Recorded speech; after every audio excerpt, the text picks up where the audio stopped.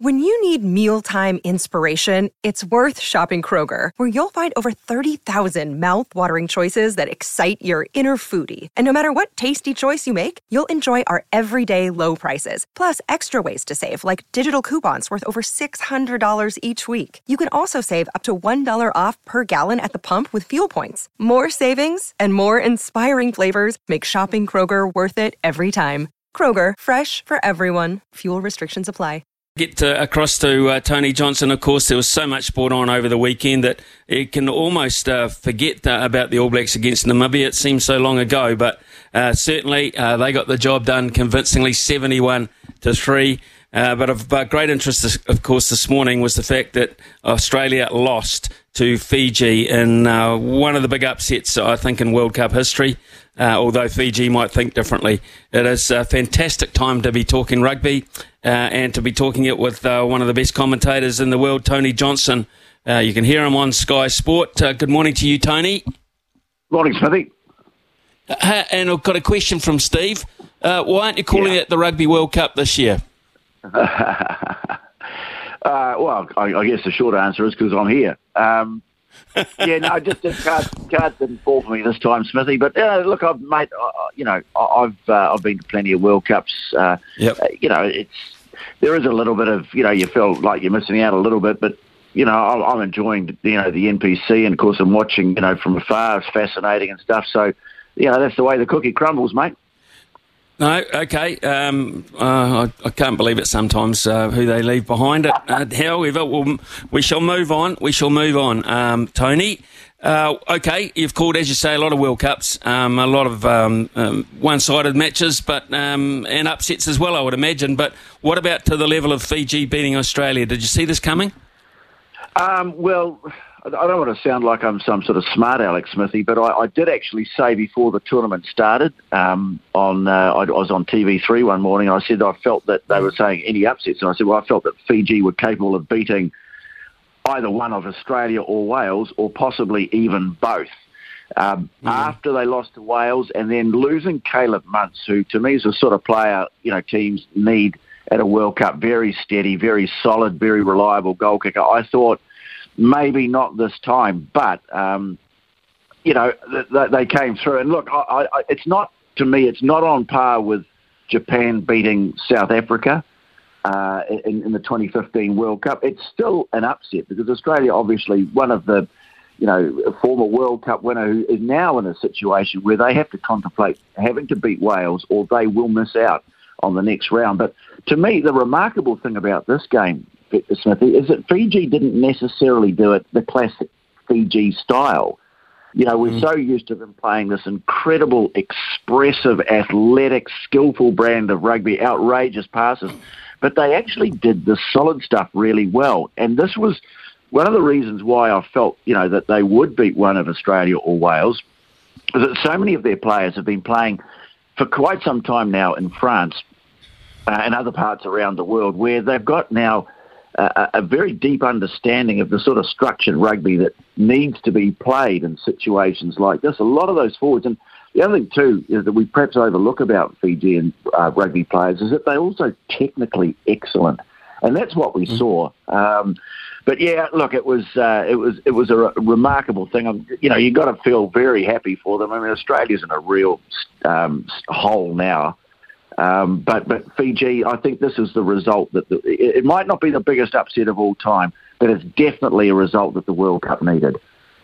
Yeah, I totally agree. I thought it was absolutely fantastic to watch, and a couple of Kiwis in there too, Daryl Gibson, Glenn Jackson.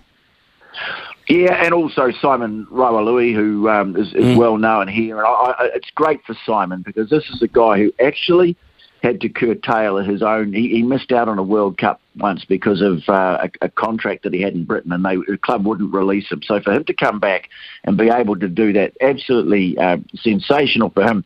The other interesting little factoid there, Smithy, all the tries in the game were scored by Fijians.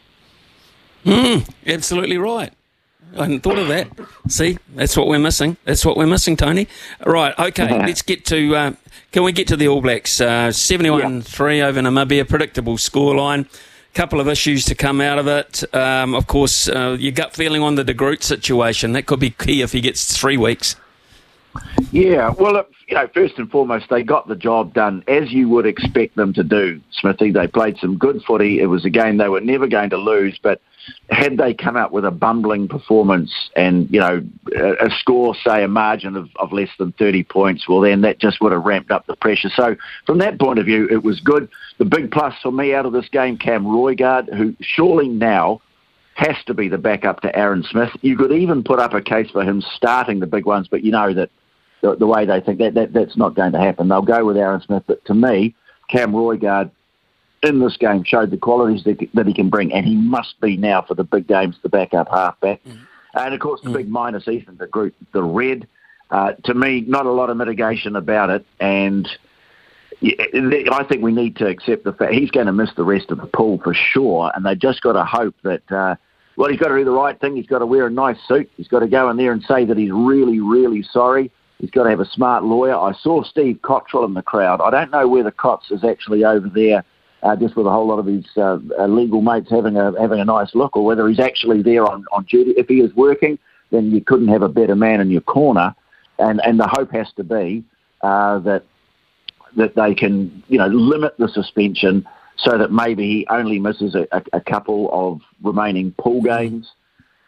Because even though he's not playing great, although I think he got on the wrong side of the ref in the France game. I think the ref fell for some old foxing by Antonio, his opponent, but they'll want him there, and that's the big minus. But the fact of the matter is, Smithy, it was definitely a red card, and you just got to be better than that. In terms of the 23, and I'm looking quite a long way forward here, but I mean we have to play our best side against Italy, I would imagine. I mean they're 2 weeks without rugby anyway. So yeah. In terms of the 23, what would you do? Would you look at McKenzie in that balance too? Well, there's two or three, Dave. Obviously, if they can sort these injuries out, and I'm not sure that a big break like this between games is going to do them any good. They'll say, it'll give us a chance to reset and what have you. Well, I don't know. In past World Cups, when they've had gaps like this, it hasn't necessarily done them a lot of good. So they need to be on point. Italy, they are a better team now than they have been. So, yes, I think it's going to take a strong team on the field. Hopefully all the players that were injured are going to be fit for this game, and that includes, Tyrell Lomax, Shannon Frizzell, Geordie Barrett. You'd expect them. They need a run. They would come back into the side if they were fit. Back three is an interesting one for me, Smithy, because Lester Faingaʻanuku brings this incredible power game, and his ability to get the ball over the advantage line, which is really difficult to do against the way teams are set up at the moment. But the thing is, to put him on the left wing, well, what are you saying? That we're going to have to drop either Mark Jalea, who is just unstoppable, or Will Jordan? Or do you get really brave and put Will Jordan back at fullback? Now, I don't think they will. But, if I had, to me, that's something I wouldn't mind seeing them do. I just don't think they will do it. So that means they're going to have a big, tough call. McKenzie, to me, in a game like this, can very effective, brilliant. And, you've got to have him on the bench, I would have thought, because of that ability to inject something out of the ordinary. But the only place they would put him, I think, at the moment would be at fullback. And are they prepared to sort of say to Beauden Barrett, sorry, mate, we're just not happy with what you're bringing at the moment, and we're going to make a change? I don't know, Smithy. You're balancing up what we'd like to see or what we think we'd like to see with the knowledge of how they think. And sometimes they're a little bit different, aren't they? They are, and as you say, they're very faithful and at times to a point of stubbornness. But I also need to ask you then about a game plan. What kind of game plan would you be thinking quarter-final-wise? I mean, are we going to be a little bit more free in our thinking? Are we going to kick the ball less, to be honest? Well, I think they've just got to be, first of all, they've got to be careful. The discipline side of it. The referees are on a bit of a hunt, and I do think the All Blacks especially have to watch it. I think all the whining and complaining about what the All Blacks were supposedly getting away with over that 10-year period when they were so dominant. I think that gained some traction, so they're not going to get away with anything. I think they do have to adjust their kicking game. To me, in the first half against France, it actually worked quite well. They were running the French around, and they had them to a lot of hands on hips. And I think if that first half had gone on another 5 or 10 minutes, I mean, they would have had defibrillators out there. But they just didn't do it as well in the second half, made a couple of mistakes. So I think discipline's the key. I think they do have to be more judicious with their kicking game. And to me, if they want to bend the advantage line or bend the defence, then maybe you do have to bring in someone like Lester Whainga-Anuku, because you know that he is going to do that. He's going to put a dent in it. So I think they should be back at full strength for the Italy game. And then after that, just depends how the cards fall. South Africa's interesting, Smithy. Mate, I see they've pulled Andre Pollard in. We fully expected that they'd probably send one of their halfbacks home with some sort of injury once Pollard got fit. But they've used him as a replacement for Malcolm Marx, which leaves them with only one specialist hooker, which is interesting. They've got a couple of part-timers there, but how's that for a bit of thinking outside the square? Well, this is also the same coach that had a 7-1 bench split as well, we all thought, hello, that's interesting. But in the end, it worked out for him. But you're right. You don't want your specialist to go down in the first 2 or 3 minutes, as can happen with lineouts and scrummaging. The core roles so important. So that'll be interesting to keep an eye on that. But Pollard, and I didn't think they had been too badly served, actually. I thought Ludick had played pretty well. I thought they had some nice cover there. Yeah, he's capable of doing. He's got an incredible talent. But I think once it gets into the business end of the tournament, if you've got a choice, it's Pollard. I mean, to me, like I sort of think back to the last 2 World Cups. I mean, to me, that's the sort of player that you need. Pollard is a quality operator, and they're just going to have to hope that Dion Fury and I think Van Staden's the other one who they play as flankers, but they can hook. That if Bongi Mbonambi goes down, that could cause a bit of a ruction. But to me, South Africa, so far in this tournament, they've been pretty impressive. They look like and that's why we really didn't want the All Blacks to lose that game against France, because to me, I think South Africa will beat Ireland and will end up playing them in the quarterfinals. Oh, okay, right. Well, talking of impressive, you have been working around the NPC scene as well, and Wellington have been pretty damned impressive, and this is shaping up quite nicely, this comp.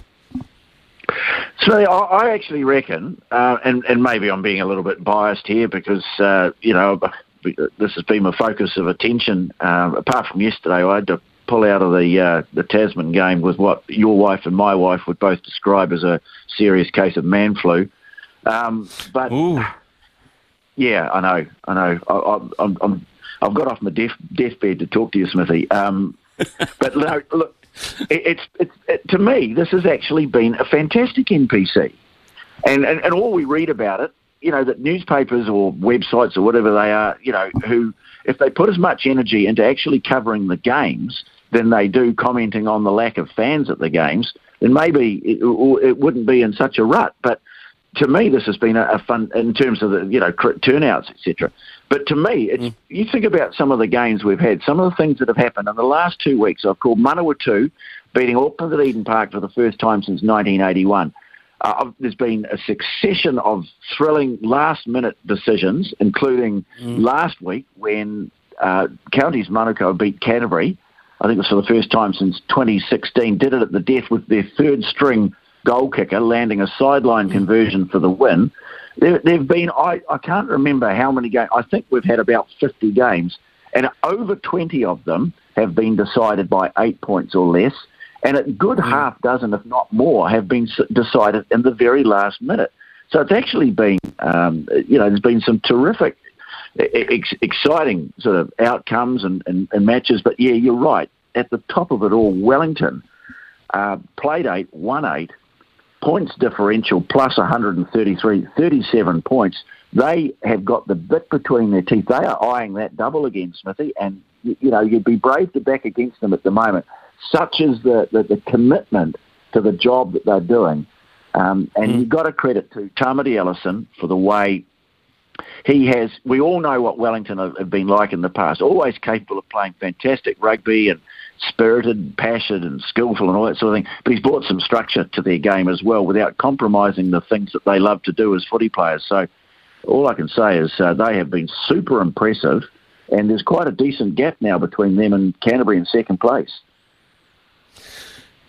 TJ, always great to catch up with you, mate. Love those opinions on the All Blacks in particular. And, Fiji over Australia, real highlight for me. And poor old Eddie. Hey, cheers, TJ. And we'll catch up again shortly, I hope. Thank you for your time this morning. Did you say poor old Eddie with a straight face then, Smithy? No, it wasn't straight at all, actually. It wasn't. Good on you, mate. Cheers, buddy. Thanks. Tony Johnson with us here this morning, summarising the weekend of rugby. You said NPC is shaping up very, very nicely. Who's going to take that shield off Wellington? I'm not sure anyone is this year. I think North Harbour have a crack next in Hawke's Bay. Don't know.